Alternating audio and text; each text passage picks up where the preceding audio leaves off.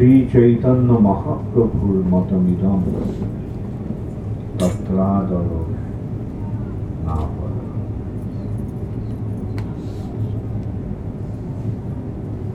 শ্রী চৈতন্য মহাপ্রভুর শিক্ষা সম্বন্ধে শিল বিশ্বনাথ চক্রবর্তী ঠাকুর এই একটা শ্লোকের মাধ্যমে এই কথাটাই আবার একটা হিন্দি গানের মাধ্যমেও আমাদের आचार्य किए गए। कृष्णा जिनका नाम है, गोकुल जिनका धाम है, ऐसे श्री भगवान को मेरे बारंबार प्रणाम। कृष्ण যার নাম, আচ্ছা আমি বাংলায় বললে হবে তো নাকি অনুবাদের দরকার আছে? পঞ্চরত্ন প্রভু, my humble obeisances to you. Oh, actually, he is untranslated. Okay. Yeah. হিন্দিতে বলা হচ্ছে, এই কথাটাই বলা হচ্ছে, আরাধ্য ভগবান কে? কৃষ্ণ কি অবতার না অবতারী? কৃষ্ণ হচ্ছে স্বয়ং ভগবান, যে সম্বন্ধে শ্রীমদ্ ভাগবতে বলা হয়েছে এতে চাংশ কলা পুংস কৃষ্ণস্তু ভগবান স্বয়ং। এরা সমস্ত হচ্ছে অংশ। এই বিভিন্ন অবতারের কথা বর্ণনা করার পরে বলা হচ্ছে যে এরা সকলে হচ্ছে তার অংশ এবং কলা, মানে অংশের অংশ, কিন্তু কৃষ্ণ হচ্ছেন স্বয়ং ভগবান। কৃষ্ণস্তু ভগবান স্বয়ং, শ্রীকৃষ্ণ হচ্ছেন স্বয়ং ভগবান। সে কথাটি শ্রী চৈতন্য মহাপ্রভু এইভাবে বিশ্লেষণ করছেন যে আরাধ্য ভগবান, পরমারাধ্যতম ভগবান হচ্ছেন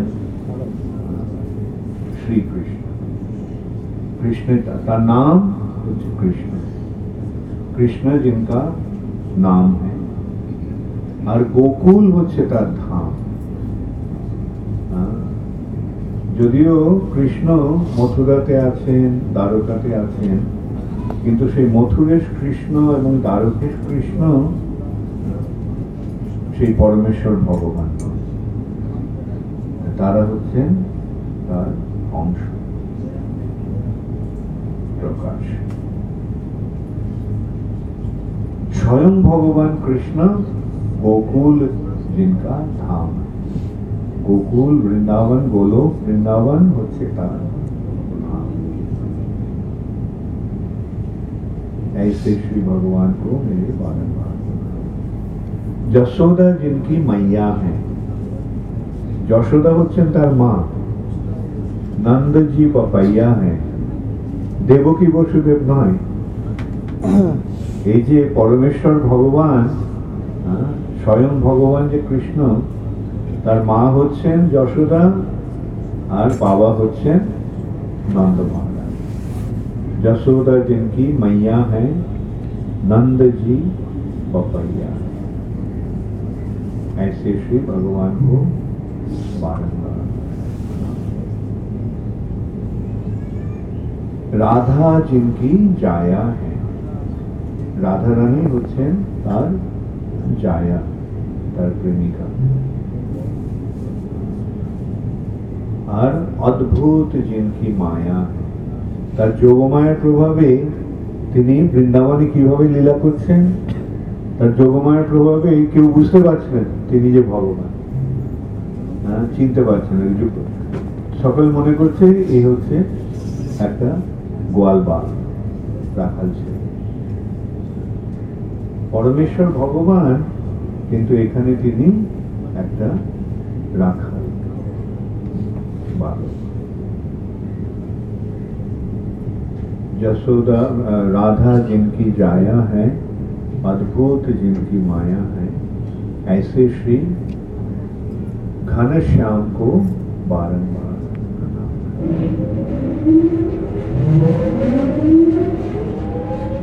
আর তিনি কি করছেন? লুট লুট দধি মাখন খায়। ভগবান কিন্তু ভগবান কি করছে? চুরি করে মাখন খাচ্ছে। আর গোয়াল বাল সঙ্গ ধেনু চড়ায়, আর গোয়াল বালদের সঙ্গে গাই চড়াচ্ছে, গাভী চড়াচ্ছে। তো সেইটি হচ্ছে পরমেশ্বর ভগবানের স্বরূপ। বৃন্দাবনে শ্রীকৃষ্ণ ভগবান নন, বৃন্দাবনে তিনি গোপ বালক, গোপেন্দ্র, গোপীনাথ। গোপদের তিনি বালক আর গোপীদের তিনি নাথ। সেই যে পরমেশ্বর ভগবান শ্রীকৃষ্ণ, তিনি ব্রহ্মার একদিনে একবার আসেন। যদিও শ্রীকৃষ্ণ বলছেন ভগবত গীতায় যে তিনি যুগে যুগে আসেন, সম্ভব আমি যুগে যুগে, কিন্তু এই কৃষ্ণ তিনি প্রতি যুগে আসেন। এই কৃষ্ণ আসেন ব্রহ্মার একদিনে একবার। ব্রহ্মার একদিনে একবার। ব্রহ্মার একদিনের দৈর্ঘ্য কত? সহস্র যুগ পর্যন্ত। 1000 চতুর্যুগে ব্রহ্মার একদিন, মানে 1000 চতুর্যুগ, 1000 সত্য ত্রেতা দাপর কলিতে একবার শ্রীকৃষ্ণ আসেন এবং এসে তিনি যে লীলাবিলাস করেন, সেই লীলাবিলাসটি অত্যন্ত অদ্ভুত। সেই লীলাটি মাধ্যমে, সেই লীলার মাধ্যমে ভগবান তার ভক্তদের অত্যন্ত কাছে আসার সুযোগ দিচ্ছেন। সাধারণত ভগবান দাস্য রসে পূজিত হন, কিন্তু এই কৃষ্ণ সখ্য, বাৎসল্য এবং মধুর, এই 3 রসে ভক্তদের সেবা করার সুযোগ দিচ্ছেন। সেই লীলা তিনি যে বিলাস করেছেন, সেইটি শ্রী চৈতন্য মহাপ্রভুর মাধ্যমে আমরা জানতে পারছি। সেই সম্বন্ধে শ্রী বাসু ঘোষ কি বলছেন? যদি গৌর না হইত তবে কি হইত, কেমনে ধরিতাম। যদি গৌর শ্রী চৈতন্য মহাপ্রভু না আসতেন, তাহলে আমি কিভাবে আমার এই দেহে ধারণ করতাম। রাধার মহিমা প্রেম রস সীমা জগতে জানাত। তাহলে রাধারানীর মহিমা এই জগতে কি জানাতে পারে? যা হচ্ছে প্রেম রসের সীমা। সীমা মানে চরম অবধি। সমস্ত রস, 5টা রস রয়েছে। এই 5টা হচ্ছে শান্ত, দাস্য, সখ্য, বাৎসল্য। তার মধ্যে সর্বোচ্চ রসটি কোনটি? মধুর রস। সেই মধুর রসেই যে ব্রজ গোপিকাদের সঙ্গে শ্রীকৃষ্ণের যে প্রেমের বিনিময় এবং তার যে চরম পরিণতি শ্রীমতী রাধারানীর প্রেম, সেটা কে এই জগৎকে জানে। সেই জন্যই এসেছেন মহাপ্রভু। আর মহাপ্রভুর লীলা কিরকম অদ্ভুত। মহাজনে বলে গ্রহণের ছলে সঙ্গে হরিনাম কীর্তন। শ্রী চৈতন্য মহাপ্রভু যখন এলেন, তখন কিভাবে এলেন? তিনি গ্রহণের ছলে সকলকে হরিনাম করলেন। গ্রহণের সময়, যেহেতু সময়টা অমঙ্গলজনক, তাই জন্য এটা সেই সময় মানুষেরা হরিনাম করে। সেই গ্রহণের যে অমঙ্গলজনক যে প্রভাব, সেটাকে দূর করার জন্য রাহু চন্দ্রকে গ্রাস করছে, এটা তো অত্যন্ত অমঙ্গলজনক ব্যাপার। এখন সেই পরিস্থিতিটাকে সেই পরিস্থিতি থেকে এই পৃথিবীকে রক্ষা করার জন্য, যে অমঙ্গল সূচক পরিস্থিতি থেকে রক্ষা করার জন্য সকলে হরিনাম করছে। সেই গ্রহণেরও ছলে তিনি সকলকে হরিনাম করিয়ে মহাপ্রভুর আবির্ভাবের কারণটা কি? মহাপ্রভু এসেছেন এই কলিযুগের সমস্ত জীবদের উদ্ধার করার জন্য। হরের নাম, হরের নাম, হরের নামই কেবলম, কলো নাস্তে বা নাস্তে বা নাস্তে। এই কলিযুগে হরিনাম ছাড়া আর কোনো গতি। তাই মহাপ্রভু সকলকে হরিনাম করাবার জন্য তিনি এই হরিনামের মাধ্যমে জগৎকে উদ্ধার করার জন্য। তাই আমরা দেখছি মহাপ্রভু সকলকে ওই হরিনাম করিয়া জন্মের সময় তিনি সকলকে হরিনাম করান। তারপরে তিনি শিশু অবস্থায় কিছুতেই কান্না খান। সাধারণত শিশুরা কাঁদে, কিন্তু সেই কান্নাটা কোন রকম কেউ প্রচেষ্টার ফলে থেমে যায়। কিন্তু এই শিশুটি কিছুতেই ওর কান্না থামে।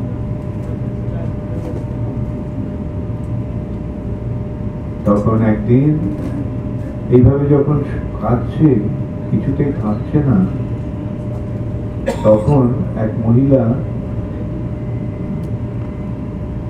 কথা চলে এইভাবে, ও হরি, এই কান্নাটা কিছুতেই থামে না।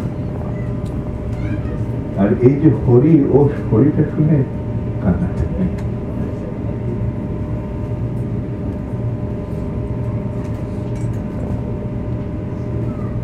তারপরে এই থেকে আশ্চর্য হয়ে গেছে, এইভাবে কাঁদছিল, তাহলে এই ও হরি বলাতে কান্নাটা থেমে গেল।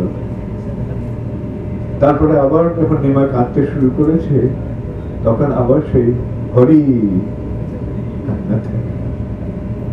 এর থেকে সকলে বুঝতে পারলো এই শিশুটির কান্না থামাবার একমাত্র উপায় হচ্ছে হরিনাম। আর নিমাই কাঁদে আর সবাই হরিনাম করে, কান্না থেমে। যে হরিনাম থামে ও কাঁদতে শুরু করে। এইভাবে শিশু অবস্থাতেই নিমাই সকলকে দিয়ে হরিনাম করাচ্ছে।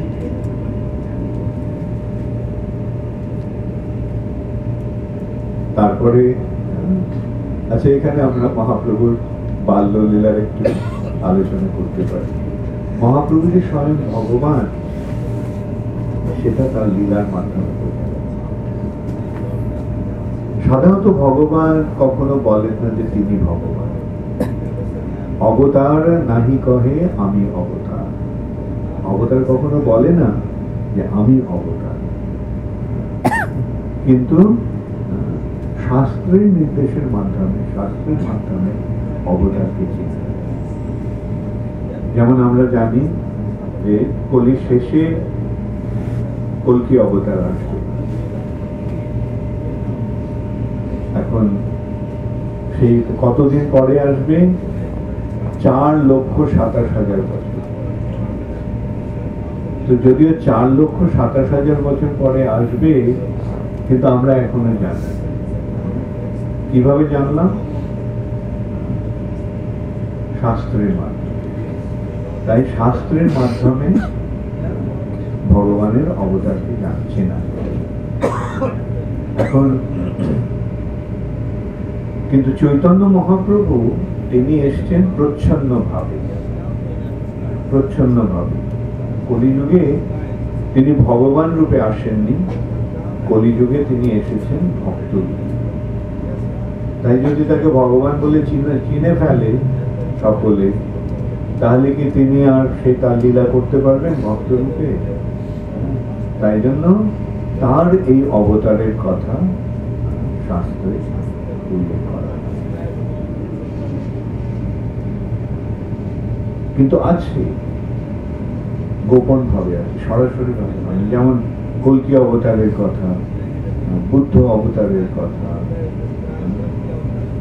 ইত্যাদি সমস্ত অবতারদের কথা আমরা জানি শাস্ত্রের মাধ্যমে, কিন্তু মহাপ্রভুর কথাটা এমন সরলভাবে সোজাসুজি ভাবে বলা হয়, সেটা আড়াল করে বলা, গৌণ মানে সেটাকে প্রচ্ছন্ন ভাবে বলা।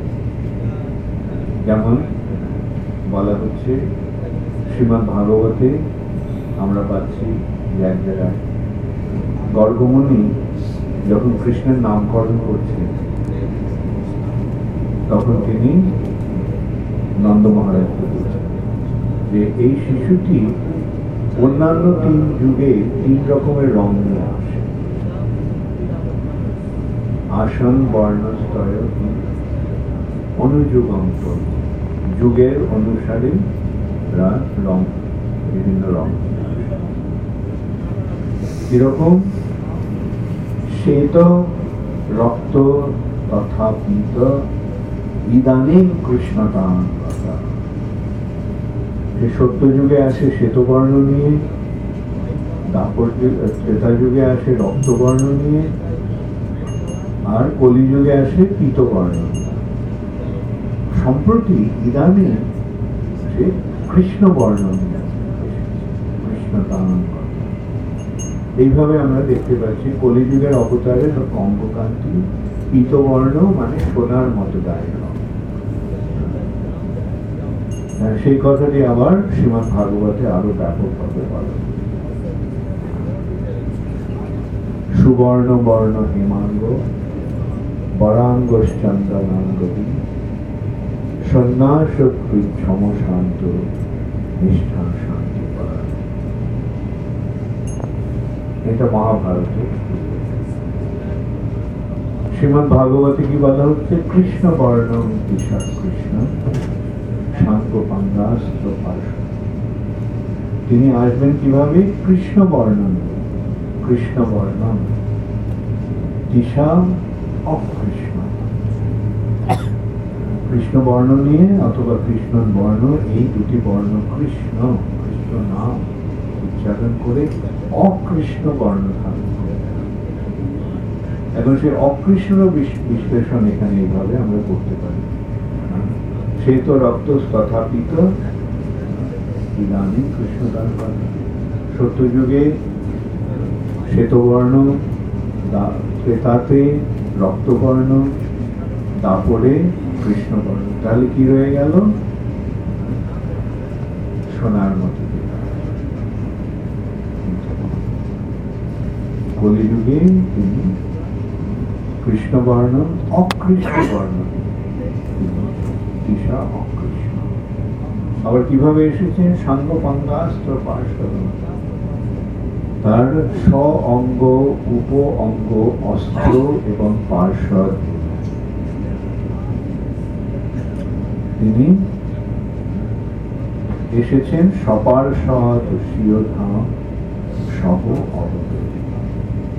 শ্রীকৃষ্ণ চৈতন্য প্রভু জীবে দয়া করি সপার্শ্বদ শিরধাম সহ অবতরী। অত্যন্ত দুর্লভ প্রেম করিবার দান শিখায় শরণাগতি অবতীর্ণ। তিনি এসে শরণাগতি।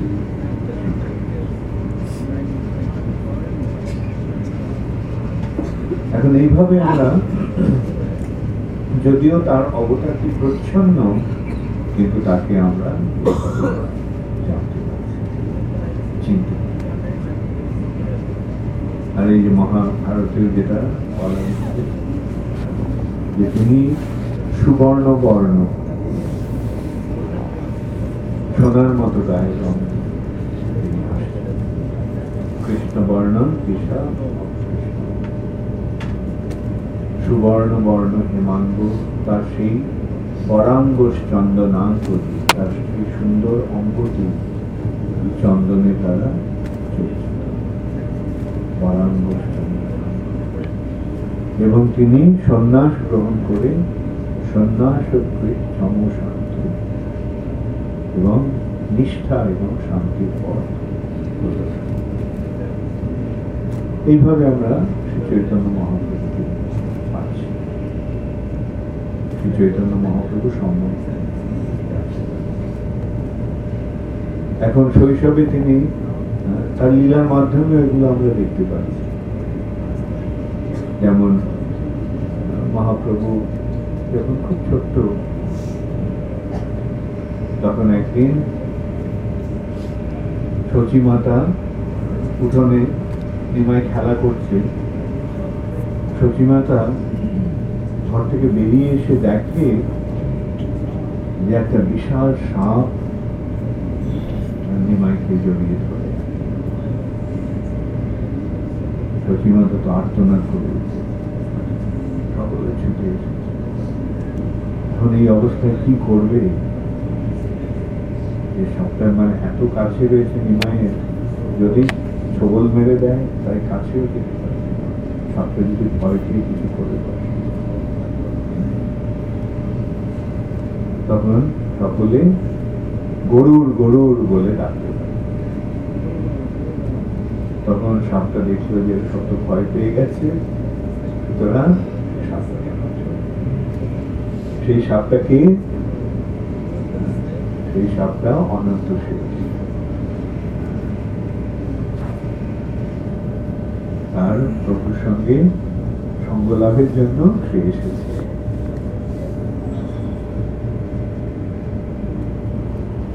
একদিন জগন্নাথ মিশ্র একজন ব্রাহ্মণকে, তৈত্রিক ব্রাহ্মণকে দেখে তাকে বাড়িতে নিমন্ত্রণ করে।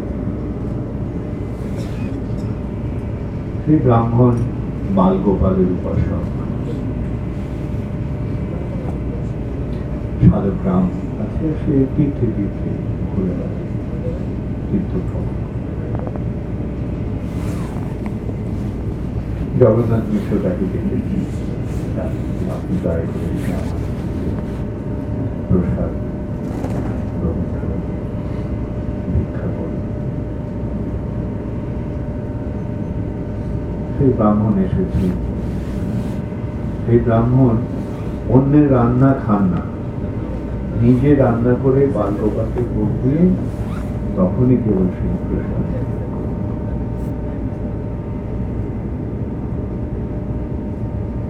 প্রসাদ রান্না করেছে।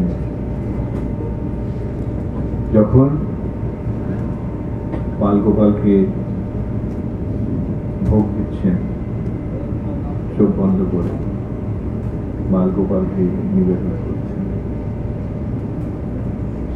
তখন হঠাৎ চোখ খুলে দেখেন নিমাই, শিশু নিমাই, সেই জগন্নাথ মিশ্রের ছোট ছেলে, সে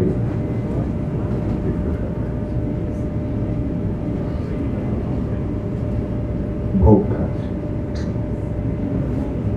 সেই ব্রাহ্মণ আর্তনাদ করে উঠেন, হায় হায়, আমার ভোগ নিবেদনে নষ্ট করে। তখন জগন্নাথ মিশ্র সেটা দেখে তিনি একটা হাতে ছড়ি নিয়ে এসেছেন। এই ছেলেটা এত দুরন্ত যে শাসন করতে। সে ব্রাহ্মণ তাকে বললেন যে না, শিশু কি জানে করে এ শাসন করে কি লাভ হবে। জগন্নাথ মিশ্র বললেন আপনি দয়া করে রান্না করে আবার কখন। ব্রাহ্মণ বলল না, আমি কখনো খাওয়া আমার, আমি তো ঘুরে ঘুরে বেড়াই তীর্থ ভ্রমণে, আর কখনো যখন কিছু পাই তখন সেটাই গ্রহণ করি ভগবানের প্রসাদ রূপে। আর অনেক সময় আমি অনাহারে থাকি, অনাহারে থাকার আমার অভ্যাস আছে। জগন্নাথ মিশ্র বললেন না, আপনি যদি আমার গৃহে অভুক্ত থাকেন সেটা আমার অমঙ্গল।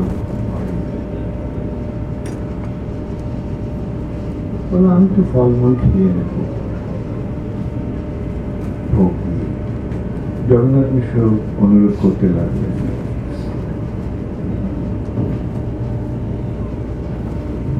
তার অনুরোধে সেই ব্রাহ্মণ আবার রান্না করলেন। কিন্তু এবারও যখন রান্না করে ভোগ দিচ্ছেন, ভোগ নিবেদন করছেন,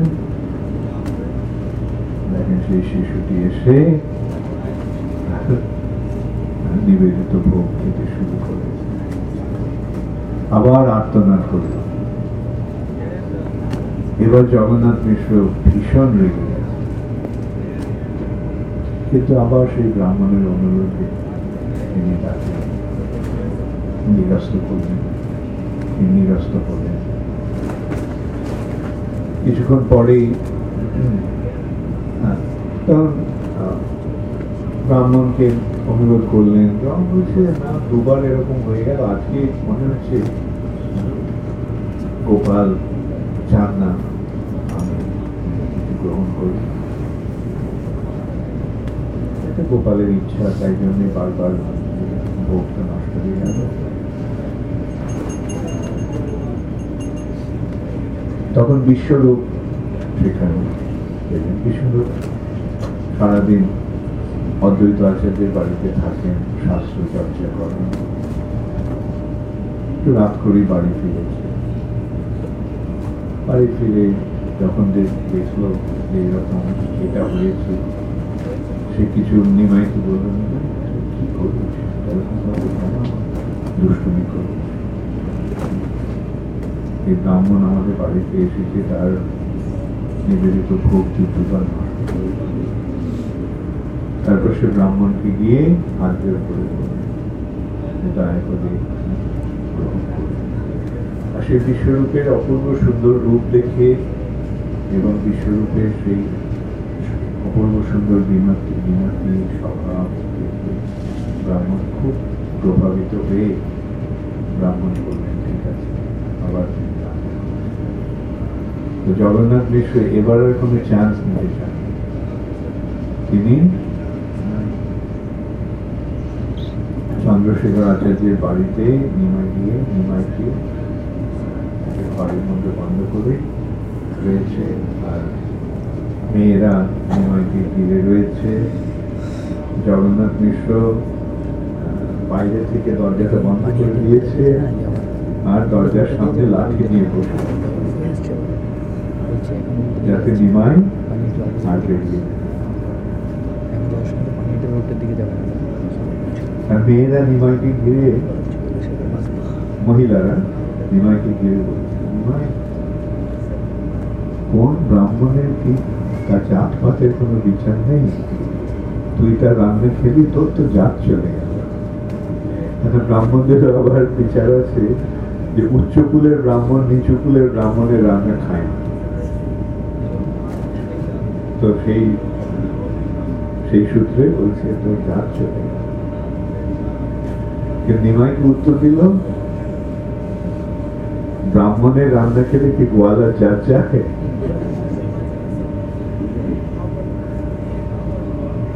তোমরা কি বুঝতে পারলো না কি ব্যাপার, কেন নিমাই এরকম কথা?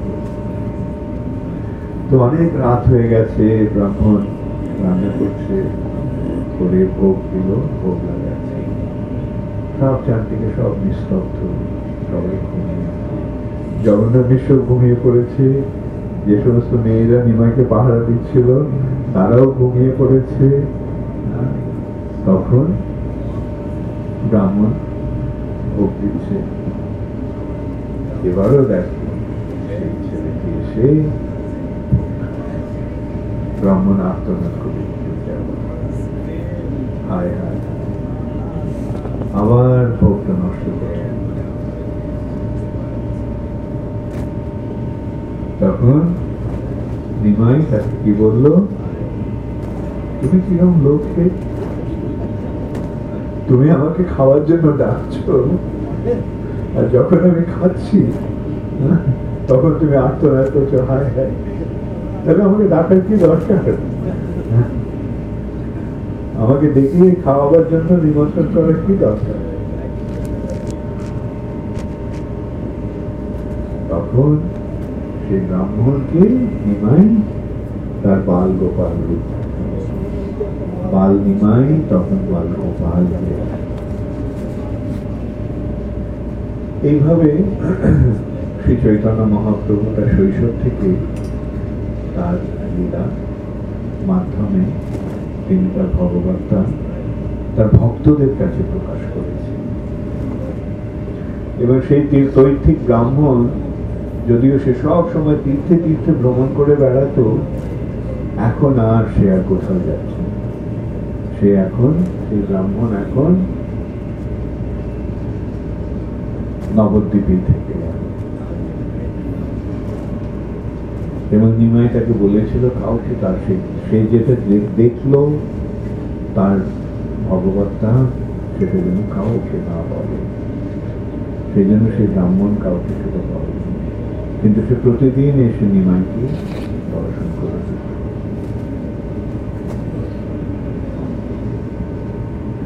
তারপরে আমরা শ্রী চৈতন্য মহাপ্রভুর ভগবত্তা অন্যরকম ভাবে দেখতে পাচ্ছি। যেমন কেশব কাশ্মীরি, কাশ্মীর থেকে এক পণ্ডিত, তিনি সরস্বতীর কৃপা পাত্র। সরস্বতী তাকে বর দিয়েছেন যে সরস্বতী সবসময় তার জিহ্বায় বিরাজে, সে যা বলবে সেটা সরস্বতীর কথা, সে সমস্ত শাস্ত্র তার কণ্ঠস্থ, তার সঙ্গে তর্কে কেউ টিকতে পারে না, এমন তার মানে। সে সারা ভারত জয় করে নবদ্বীপে এসেছে। শুনেছে নবদ্বীপে অনেক পণ্ডিতেরা থাকে, তো ভাবলো যে সে এবার নবদ্বীপ জয় করবে। আর সেই ব্রাহ্মণ আর সেই পণ্ডিত আসছে শুনে নবদ্বীপের সমস্ত পণ্ডিতেরা ভয় পেয়ে, এর কাছে পরাজিত হলে তো নবদ্বীপের সম্মান নষ্ট হয়ে যাবে, নবদ্বীপের পণ্ডিতদের মহিমা সারা জগতে বিদিত। তখন তারা কেউ আর বেরোচ্ছে না বাড়িতে, কেউ আবার নবদ্বীপ ছেড়ে পালিয়ে গেছে এই ব্রাহ্মণের এই পণ্ডিতের ভয়। কেন, যদি পরাজয় হয় তাহলে তো লজ্জার ব্যাপার। তখন ব্রাহ্মণও সেই কেশব কাশ্মীরিও অপেক্ষা করছে, ঠিক আছে ওরা ফিরে আসুক। এবং সে কি করে, তর্কযুদ্ধ করে পাণ্ডিত্য স্থাপন করার জন্য। আর তার পাণ্ডিত্য তারা যদি তার কাছে পরাজিত হয় তাহলে তারা লিখে দেয় পরাজয় স্বীকার করে। আর যারা করে না, যারা তর্ক করে না, তারাও লিখে দেয়, হয় তুমি লিখে দাও যে তুমি পরাজিত হয়েছ, অথবা তুমি এসো তর্ক যুদ্ধ করো। তো কেশব কাশ্মীরি প্রতীক্ষা করছে কবে ওরা ফিরে আসবে। তখন একদিন কেশব কাশ্মীরি সন্ধ্যাবেলা গঙ্গার পাড় দিয়ে হাঁটছেন। আর কেশব কাশ্মীরি এসেছেও একা আসেনি, ওর সঙ্গে হাতি, ঘোড়া, দোলা, প্রচন্ড আড়ম্বর নিয়ে এসেছে, সঙ্গে বহু লোক, রাজার মতো তার বৈভব। কেশব কাশ্মীরি দেখে যে একটা বালক গঙ্গার পাড়ে কিছু বালককে নিয়ে ওদের পড়াচ্ছে।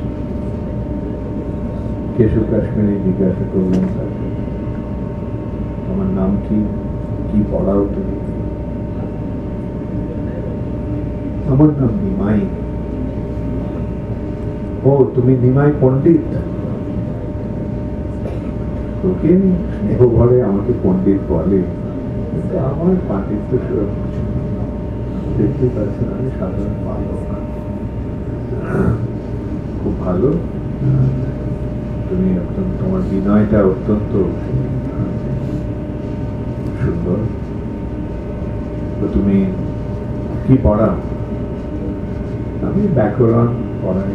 ব্যাকরণের আবার সহজ ভাগ যেটা কলা, কলা পর্যন্ত পড়াই। এখন সত্যি কথা বলতে কি আমি নিজেই বুঝি না, অথবা আমি ওদের কি বোঝাই তাও আমি জানি, কিন্তু ওরা আমার প্রতি স্নেহ করে, ওরা আমার কাছে আসে শিক্ষা লাভ করতে। তখন নিমাই পণ্ডিত জিজ্ঞাসা করি, তুমি দেখাও দেখি কি তুমি জানো কিছু কিছু। নিমাই বলল যে আমি আপনাকে কি দেখাবো, আপনি তো এত বড় পণ্ডিত, আপনার সাক্ষাৎ আমি পেয়েছি, বরং আপনার সান্নিধ্যের ফলে আমি কিছু লাভ করি। ভালো, কি শুনতে চাও? এই যে গঙ্গা বয়ে যাচ্ছে, এই গঙ্গার মহিমা আপনি কিছু পড়েন। তো কেশব কাশ্মীরি 1 ঘন্টার মধ্যে 100টা শ্লোক রচনা করে ঝড়ের বেগে সেগুলি শুনিয়ে গেল।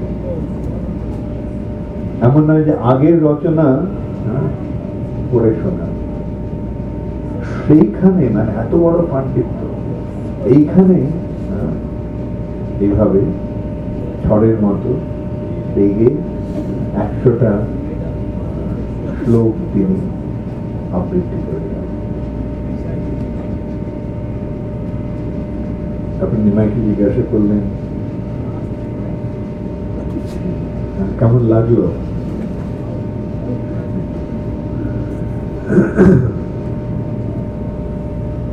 ভালো, খুব ভালো। এর যেরকম অনেক গুণ আছে, এর কিছু দোষও আছে। কি আমার রচনার দোষ? আমার রচনায় কোনো দোষ থাকেনি, কেবল গুণই থাকে। তুমি কি বোঝো কবিত্বে? তুমি তো সাধারণ ব্যাকরণ পাও। কবিত্বের অলঙ্কার সম্বন্ধে তোমার কি ধারণা? দোষ গুণ বিচার করার তুমি তোমার। নিমাই পণ্ডিত বলল, হ্যাঁ আমি সাধারণ বালক, ব্যাকরণই পড়াই। তবে এই নবদ্বীপের অনেক পণ্ডিত আছে, তাদের আলোচনা আমি মাঝে মাঝে শুনি। সেই শুনে অলঙ্কার সম্বন্ধেও আমার কিছু ধারণা।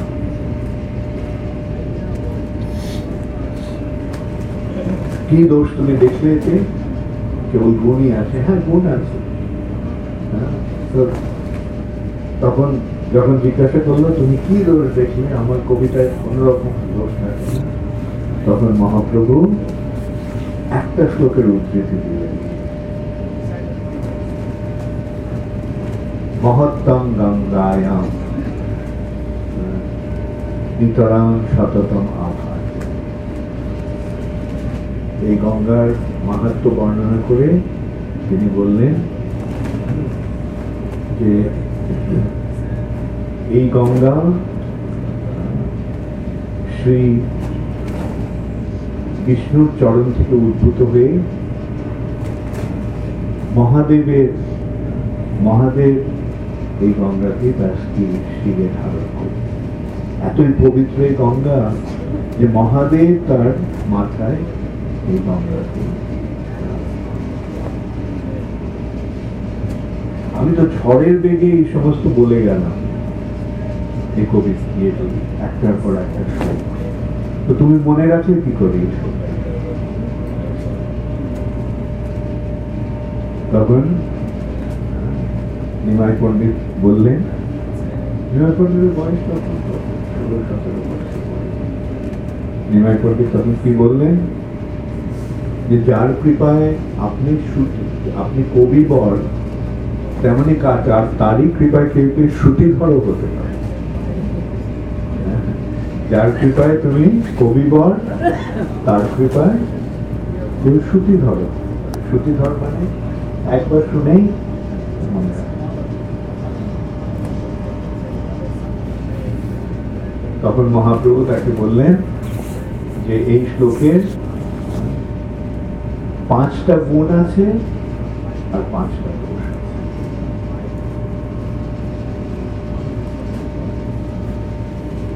সেই দোষগুলি, গুণগুলো তিনি প্রথমে বর্ণনা করলেন।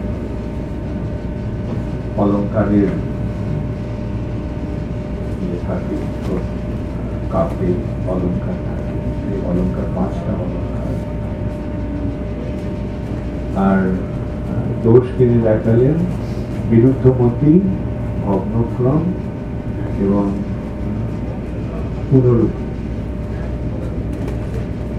যাই হোক, এগুলি একটা খুব সরলভাবে যেটা আমরা বুঝতে পারি, এখানে একটা ভুল। মহাদেবের বর্ণনা করে সেখানে কেশব কাশ্মীরি বলেছিল, মহাদেবের ইয়ে করেছেন ভবানী ভর্তা। ভবানী কি? ভবানী হচ্ছেন দুর্গা, আর ভর্তা মানে হচ্ছে পতি। মহাদেব হচ্ছেন দুর্গার পতি। এখন এই যে ভবানী নামটা, ভবানী শব্দটা আসছে ভবর স্ত্রী। ভব হচ্ছে মহাদেবের নাম, ভবের স্ত্রী হচ্ছে ভবানী। যেমন ইন্দ্রের স্ত্রী ইন্দ্রাণী, ঠিক তেমনি ভবের স্ত্রী হচ্ছে ভবানী। আর ভবানীর ভর্তা মানে পতি হচ্ছে শিব। তাহলে কথাটা কি দাঁড়ালো? শিবের পত্নীর পতি। তো এমন শোনাচ্ছে যে শিবের পত্নীর অন্য কোনো পতি রয়েছে, সেটা মহাপ্রভু এইরকম 5টা ভুল বিরুদ্ধ এবং ভগ্নক্রম। যেমন যখন শব্দের রচনা হয় তখন পদের 4টি আছে তো, উদ্দেশ্য, বিধেয়, বচন, কারক। সেই বিধেয় আগে থাকে, উদ্দেশ্য পরে। কারণ সেখানে কতগুলো স্থলে উদ্দেশ্যটাকে আগে এনেছে, বিধেয়টাকে পরে। তো এইটা তিনি এরকম অনেকগুলো ভুল, 5টা ভুল তিনি একটা শুরু। তখন সে পরাজয় স্বীকার করলো, কিছু আর বলার নেই। এত বড় পণ্ডিত একটা শিশুর কাছে পরাজয় স্বীকার করল। সে অত্যন্ত ভগ্ন মনোরথ হয়ে সে ঘরে বসে সরস্বতীর কাছে আবেদন করল, তুমি আমাকে প্রতিশ্রুতি দিয়েছিলে যে সবসময় তুমি আমার কণ্ঠে, আমি সবসময় তোমার কৃপা লাভ করব।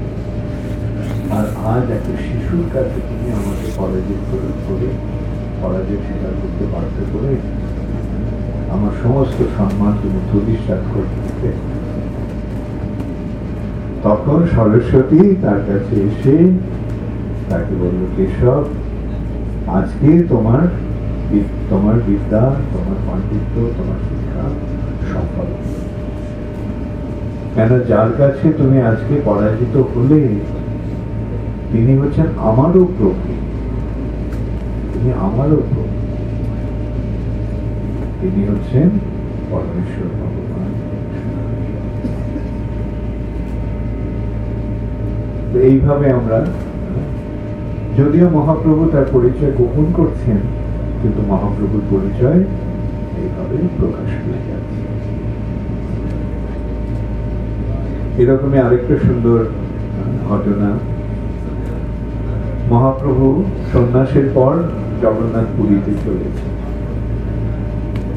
জগন্নাথ পুরীতে যাওয়ার পথে 18 নালায় নদী আছে, সেখানে মহাপ্রভু স্নান করছে, আর দণ্ডটা তিনি রেখে গেছে। নিত্যানন্দ প্রভু, মহাপ্রভু যখন স্নান করছে তখন নিত্যানন্দ প্রভুর সঙ্গে নিত্যানন্দ প্রভু দণ্ডটির সঙ্গে কিছু আলাপ আলোচনা করতে। দণ্ড মহাশয়, তুমি নিজেকে কি মনে করো যে প্রভু সারা জগতের পালন কর্তা, আর তিনি তোমাকে বহন করবেন? এ আমি সহ্য করতে পারি। তিনি যদিও বিনম্র অবলম্বন করে তোমাকে এইভাবে বহন করছেন, তো সেটা ঠিক সমীচীন নয় বলে তিনি দণ্ডটা ভেঙে নদীর জলে ভাসে। মহাপ্রভু স্নান করে এসে যখন দণ্ড চাইছেন, তখন মুকুন্দ তাকে বললেন, নিত্যানন্দ তো দণ্ড ভেঙে নদীতে ভাসিয়ে দিয়ে। মহাপ্রভু ভীষণ রেগে গেল। তোমরা কি মনে করো আমার সন্ন্যাস কি একটা হাসি ঠাট্টার ব্যাপার? আমি সন্ন্যাস নিয়ে কোথায় ভেবেছিলাম বৃন্দাবন যাব, আর এই নিত্যানন্দ আমাকে পথ ভুলিয়ে শান্তিপুরে নিয়ে এলো। আমি যেতে চেয়েছিলাম বৃন্দাবন, আর নিয়ে এলো শান্তিপুর। আর এখন সে আমার একমাত্র সম্বল যেটা ছিল, সেই দণ্ড, সেটাও সে ভেঙে নদীর জলে ভাসিয়ে দিচ্ছে। তোমাদের সঙ্গে আমি আর থাকবো না বলে চৈতন্য মহাপ্রভু একাই ছুটে চললেন জগন্নাথ মন্দির। জগন্নাথ মন্দিরে পৌঁছে জগন্নাথকে দর্শন করে মহাপ্রভু মূর্ছিত। তখন জগন্নাথের যারা রক্ষক পরিচ্ছন্ন, তারা ভাবলো এই তো একটা কোনো উৎপাতের সৃষ্টি করছে বলে তারা চৈতন্য মহাপ্রভুকে তখন বেত্রাঘাত করতে পারে। তখন সেখানে সার্বভৌম ভট্টাচার্য তাদেরকে নিরস্ত করলেন। তিনি বললেন, সাধারণ ব্যক্তি নয়, জগন্নাথকে দর্শন করে মূর্ছিত হয়ে গেছে। এই মূর্ছা হচ্ছে সাত্ত্বিক বিকারের একটা চরম লক্ষণ। আমরা যেটা বলি রোমাঞ্চ কম্পাস্য তরঙ্গ, শরীর রোমাঞ্চিত হয় ভগবত প্রেমের আবেশে। এই যে সাত্ত্বিক বিকার, শরীরের এই যে বিকার, সেগুলি হচ্ছে চোখ দিয়ে জল পড়া, শরীর রোমাঞ্চিত হওয়া, শরীর কাঁপতে থাকা, তার একটা ইয়ে হচ্ছে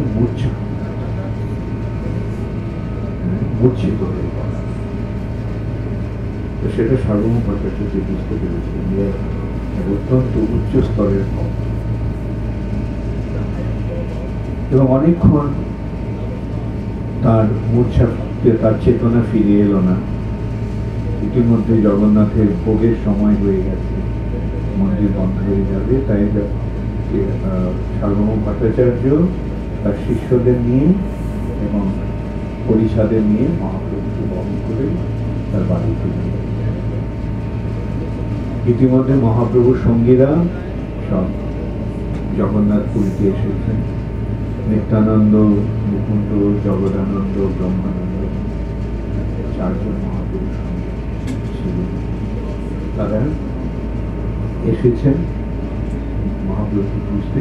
মন্দিরে এসে তারা শুনলেন যে হ্যাঁ, এরকম এক নবীন সন্ন্যাসী সে মূর্ছিত হয়ে পড়েছিল। তখন সার্বভৌম ভট্টাচার্য তাকে তার গৃহে নিয়ে গেছেন। তারা তখন সার্বভৌম ভট্টাচার্যের বাড়ির দিকে চলে যায়। সার্বভৌম ভট্টাচার্যের বাড়িতে তারা যাওয়ার পথে তাদের সঙ্গে গোপীনাথ আচার্যের দেখা হলো। গোপীনাথ আচার্য আগে নবদ্বীপে ছিলেন, তিনি নবদ্বীপ থেকে পুরীতে এসে থাকছেন। তিনি সার্বভৌম ভট্টাচার্যের বোনের জামাই।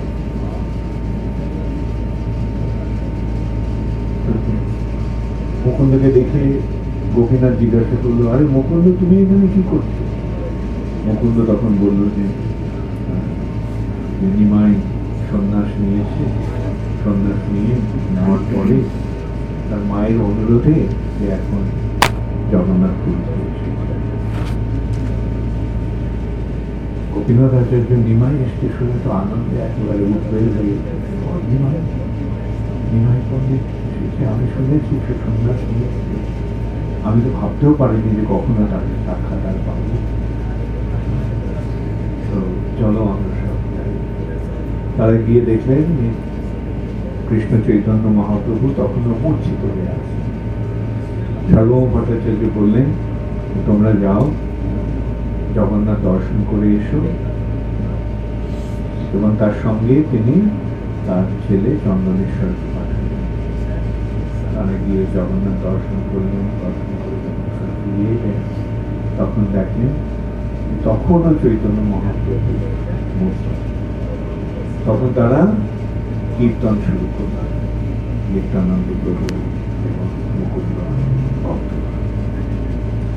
সেই কীর্তনের শব্দে মহাপ্রভুর চেতনা।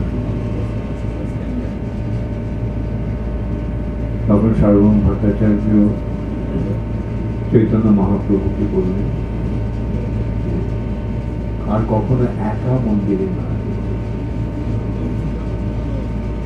তিনি বললেন যে হয় আমি তোমার সঙ্গে যাব, যখন মন্দিরে যাবো, কখনো একা যেও না মন্দিরে।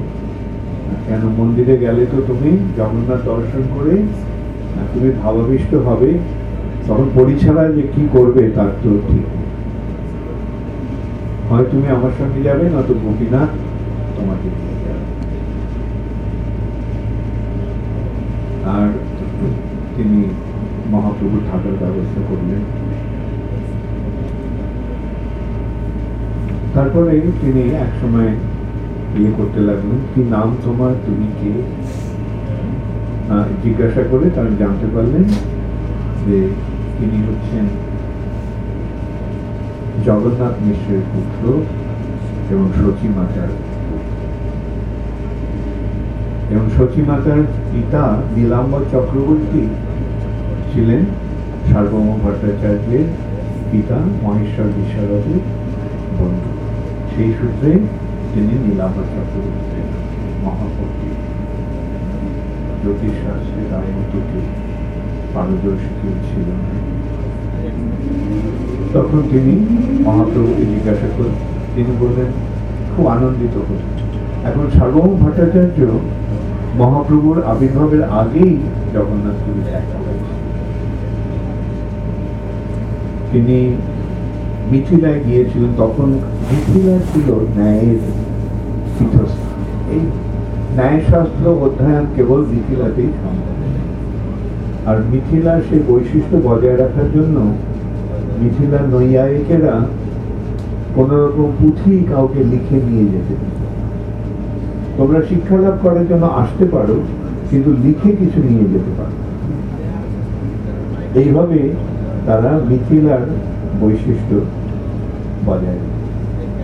কিন্তু সার্বভৌম ভট্টাচার্য কি করেছিলেন, তিনি এত মেধাবী ছিলেন যে তিনি সমস্ত পুঁথি মুখস্থ করে মাথায় করে নিয়ে চলে পুঁথি আনতে দেয়নি, কিন্তু মাথায় করে তিনি নিয়ে চলে এসে তিনি তারই কৃপাতে নবদ্বীপ নায়ের পীঠস্থান হয়ে দাঁড়িয়েছে। তারপর উড়িষ্যার রাজা প্রতাপরুদ্র সার্বভৌম ভট্টাচার্যের পাণ্ডিত্যের কথা শুনে তাকে রাজপণ্ডিত রূপে উড়িষ্যাতে, সেই থেকে সার্বভৌম ভট্টাচার্য উড়িষ্যাতে ছিল। এবং তিনি উড়িষ্যার পুরীতে ক্ষেত্র সন্ন্যাস গ্রহণ করেছেন। এই সার্বভৌম ভট্টাচার্য এত বিদগ্ধ পণ্ডিত ছিলেন যে তিনি সন্ন্যাসীদের পর্যন্ত তিনি শিক্ষা দিলেন। এবং যখন তিনি শুনলেন যে এই সন্ন্যাসীটির নাম কৃষ্ণ চৈতন্য এবং তিনি কেশব ভারতীর কাছে সন্ন্যাস নিয়েছেন, তখন তিনি বললেন এর নামটা অতি উত্তম, কৃষ্ণ চৈতন্য নামটা খুবই উত্তম, কিন্তু এই যে ভারতীয় সম্প্রদায়ের সন্ন্যাস নিয়েছে এই সম্প্রদায়টা মধ্যম, এটা উন্নত নয়, তবে একে আমি শিক্ষা দিয়ে যোগপত্র দিয়ে আমি এক উচ্চ স্তরের সন্ন্যাসী বানিয়ে দেব। শঙ্করাচার্যের সন্ন্যাসীর 10টা নাম আছে, তাদের মধ্যে শ্রেষ্ঠ হচ্ছে অরণ্য, পর্বত, বন, গিরি, সাগর, বন, পর্বত, অরণ্য, গিরি, সাগর। আর ভারতীটা অনেক নিচের সম্প্রদায়, তো এই করেছিল যে একে আমি উচ্চ স্তরের সন্ন্যাসী বানিয়ে, যদিও তিনি গৃহস্থ, তার এত বড় পাণ্ডিত্য ছিল আর সেই শঙ্কর সম্প্রদায়ে তার এমন প্রভাব ছিল। তখনকার দিনে শঙ্করাচার্যের সম্প্রদায়ের সার্বভৌম ভট্টাচার্য ছিলেন একজন মস্ত বড় শিরোমণি। গোপীনাথ আচার্য বললেন এর তো কোনো বাহ্য বিচার নেই, তিনি স্বয়ং ভগবান, তাই এর কোনো সেই বিচার নেই, উত্তম মধ্যম এই বিচার নেই। তাই জন্য তিনি কৃপা করে ভারতী সম্প্রদায় সন্ন্যাস নিয়ে কেশব ভারতীকে সন্ন্যাস দিলেন। তখন সার্বভৌম ভট্টাচার্য যুক্তি তুললেন যে কলিযুগে ভগবানের অবতার নেই, কলিযুগে ভগবান আসেন, তাই ভগবানের আরেকটা নাম হচ্ছে ত্রিযুগ, তিনি কেবল 3 যুগে আসেন। গোপীনাথ আচার্য তখন কি বললেন, কলিযুগে ভগবানের লীলা অবতার কিন্তু যুগাবতার আছে, যেহেতু তার লীলাবতার নেই তাই জন্য তাকে ত্রিযুগ। আর ভগবানের কৃপাতেই কেবল ভগবানকে জানা যায়। আমি দেখতে পাচ্ছি যে তুমি তার কৃপা লাভ করতে পারোনি, তাই তুমি তো চিনতে পারো। এখন শালা ভগ্নিপতির মধ্যে একটা মধুর সম্পর্ক থাকে এবং সেই সম্পর্কের বয়সে তাদের মধ্যে বাদ বিতণ্ডা ঝগড়াঝাটি হতে পারে। তো এইভাবে গোপীনাথ আচার্যের সঙ্গে সার্বভৌম ভট্টাচার্যের বেশ ঝগড়া হল। মহাপ্রভু গোপীনাথ আচার্য সার্বভৌম ভট্টাচার্যকে বললেন যে ভগবানকে চেনার ক্ষমতা তোমার নেই, ভক্তি না হলে ভগবানকে জানা যায়, ভক্তির মাধ্যমে কেবল ভগবানকে ভক্তা মা অভিযান। এখন সার্বভৌম ভট্টাচার্যের সঙ্গে এইভাবেই বাদ বিতণ্ডা হয়েছে শুনে মহাপ্রভু বললেন যে উনি আমার শুভাকাঙ্ক্ষী, উনি আমার ভালো চান। হ্যাঁ, আরেকটা কথা হয়েছিল যে সার্বভৌম ভট্টাচার্য তার একটা দুশ্চিন্তার কারণ জানিয়েছে,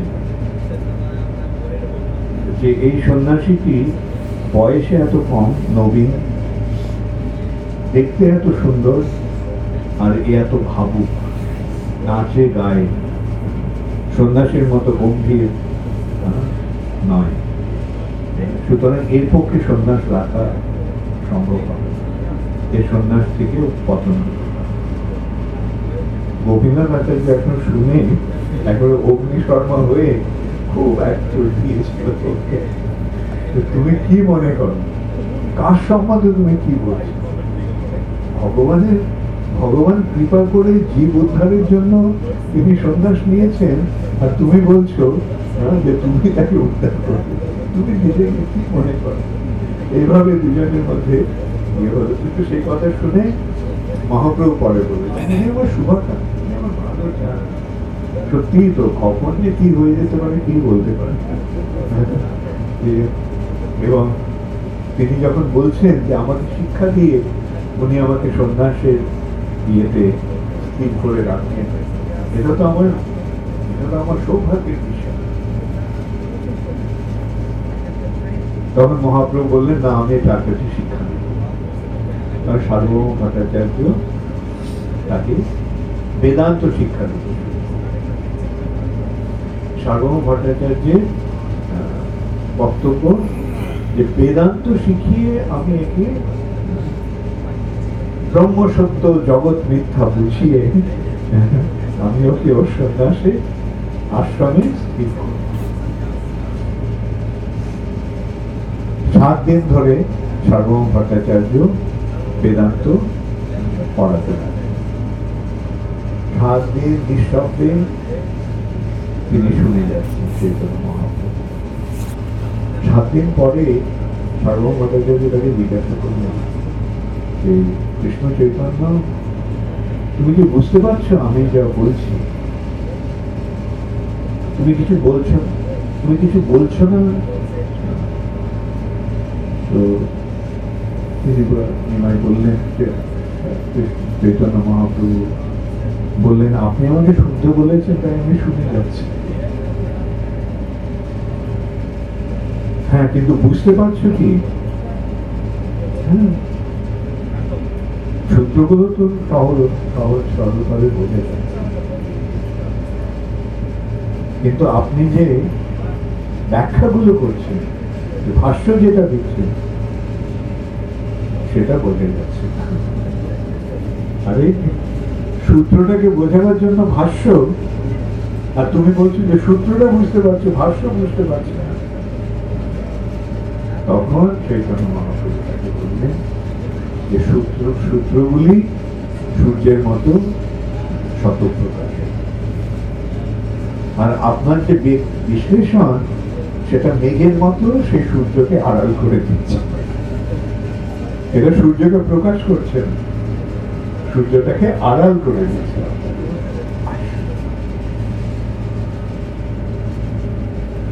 তখন মহাপ্রভু তাকে বেদান্তের প্রকৃত অর্থ বিশ্লেষণ করলেন এবং করে তার ভুল দেখিয়ে তিনি তাকে বললেন একটা শ্লোকের ব্যাখ্যা।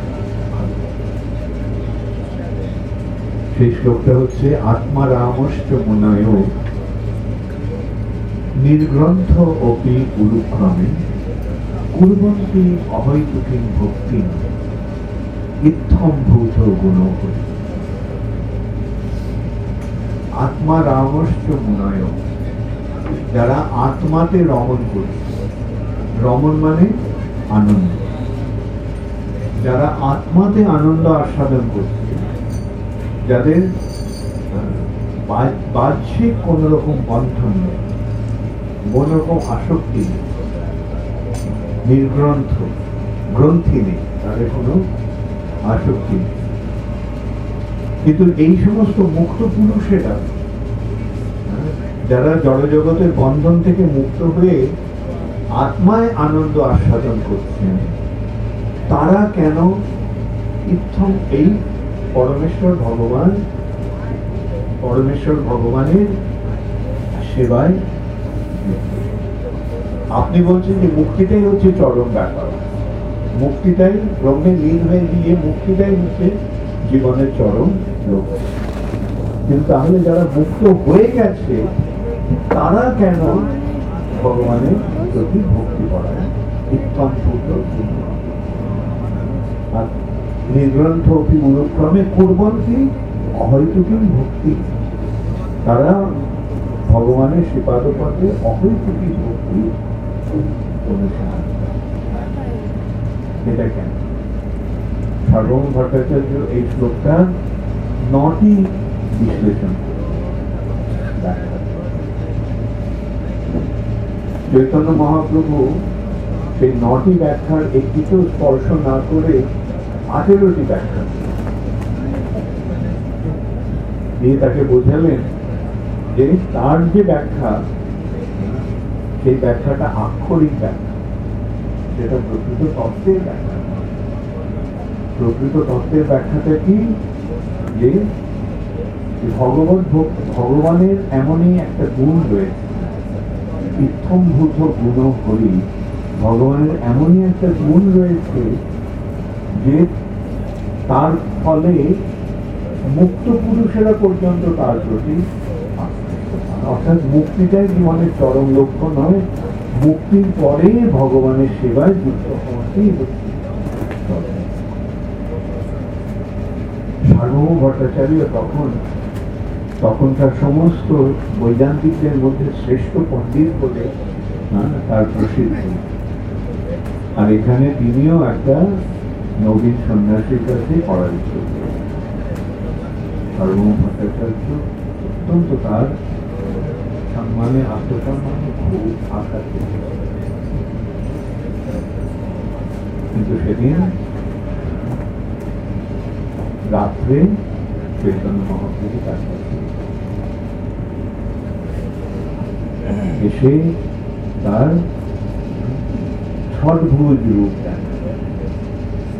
প্রথমে তাকে দেখালেন নারায়ণের শঙ্খচক্র গদাপদ্ম চার হাতে ধরে আছে, দু হাতে।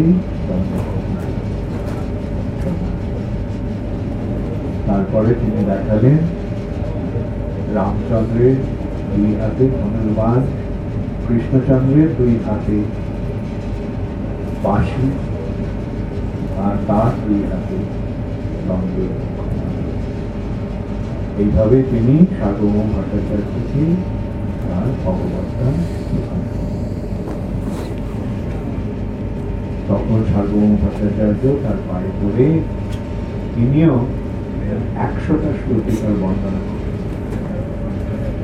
তার প্রথম শ্লোকটি হচ্ছে বৈরাগ্য বিদ্যা নিজ ভক্তি যোগম শিক্ষার্থম এক পুরুষ পুরাণ শ্রীকৃষ্ণ চৈতন্য শরীরধারী কৃপাম বুদ্ধি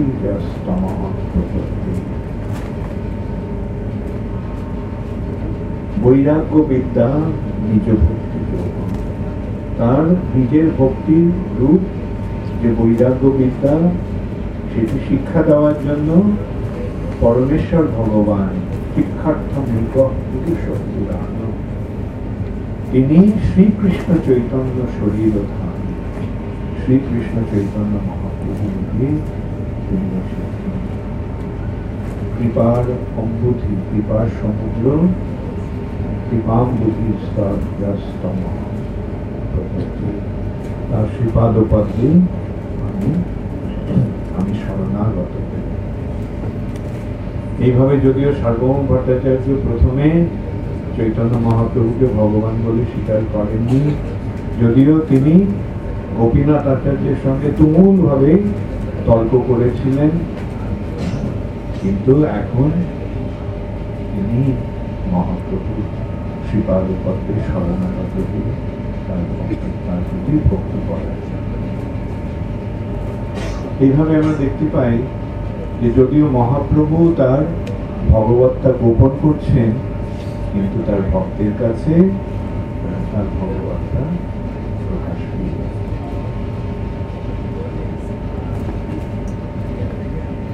যদিও তিনি ছন্ন কলৌ, তিনি পরিচয় গোপন করে এসেছেন, কিন্তু তার ভক্তরা তাকে চিনে ফেলছে। তেমনি রূপ গোস্বামী বলছেন যে এই ব্যক্তিটি কি, যে যিনি কৃষ্ণ প্রেম দান করছেন, যেই কৃষ্ণ প্রেম ব্রহ্মার দুর্লভ, নম মহাবদান কৃষ্ণ প্রেম প্রদায়, কৃষ্ণ প্রেম দান করছেন, তাহলে ইনি কৃষ্ণ ছাড়া আর কে হতে পারে? অপূর্ব সুন্দর যুক্তি তিনি। এই কৃষ্ণ প্রেম যা ব্রহ্মার দুর্লভ, শিবের দুর্লভ, আমাদের লক্ষ্মী দেবীরও দুর্লভ, এই কৃষ্ণ প্রেম এই ব্যক্তিটি এইভাবে বিতরণ করছেন আচণ্ডালে। ব্রহ্মার দুর্লভ প্রেম সবার কাছে যাচ্ছে, সেই ব্যক্তিটি কৃষ্ণ ছাড়া আর কি হতে পারে? কৃষ্ণায় कृष्ण चैतन्य नाम हो। हरे कृष्णा गौर प्रेमानंदे।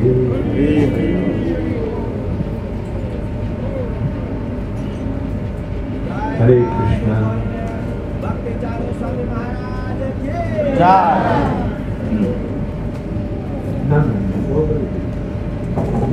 ना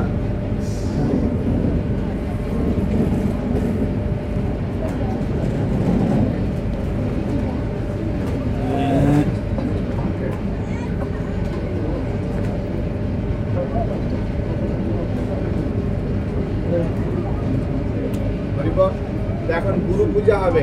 গুরু পূজার সময় আমরা চারু স্বামী গুরু মহারাজের চরণে ফুল অর্পণ করব এবং তারপরে প্রভুপাদকে ফুল অর্পণ করব।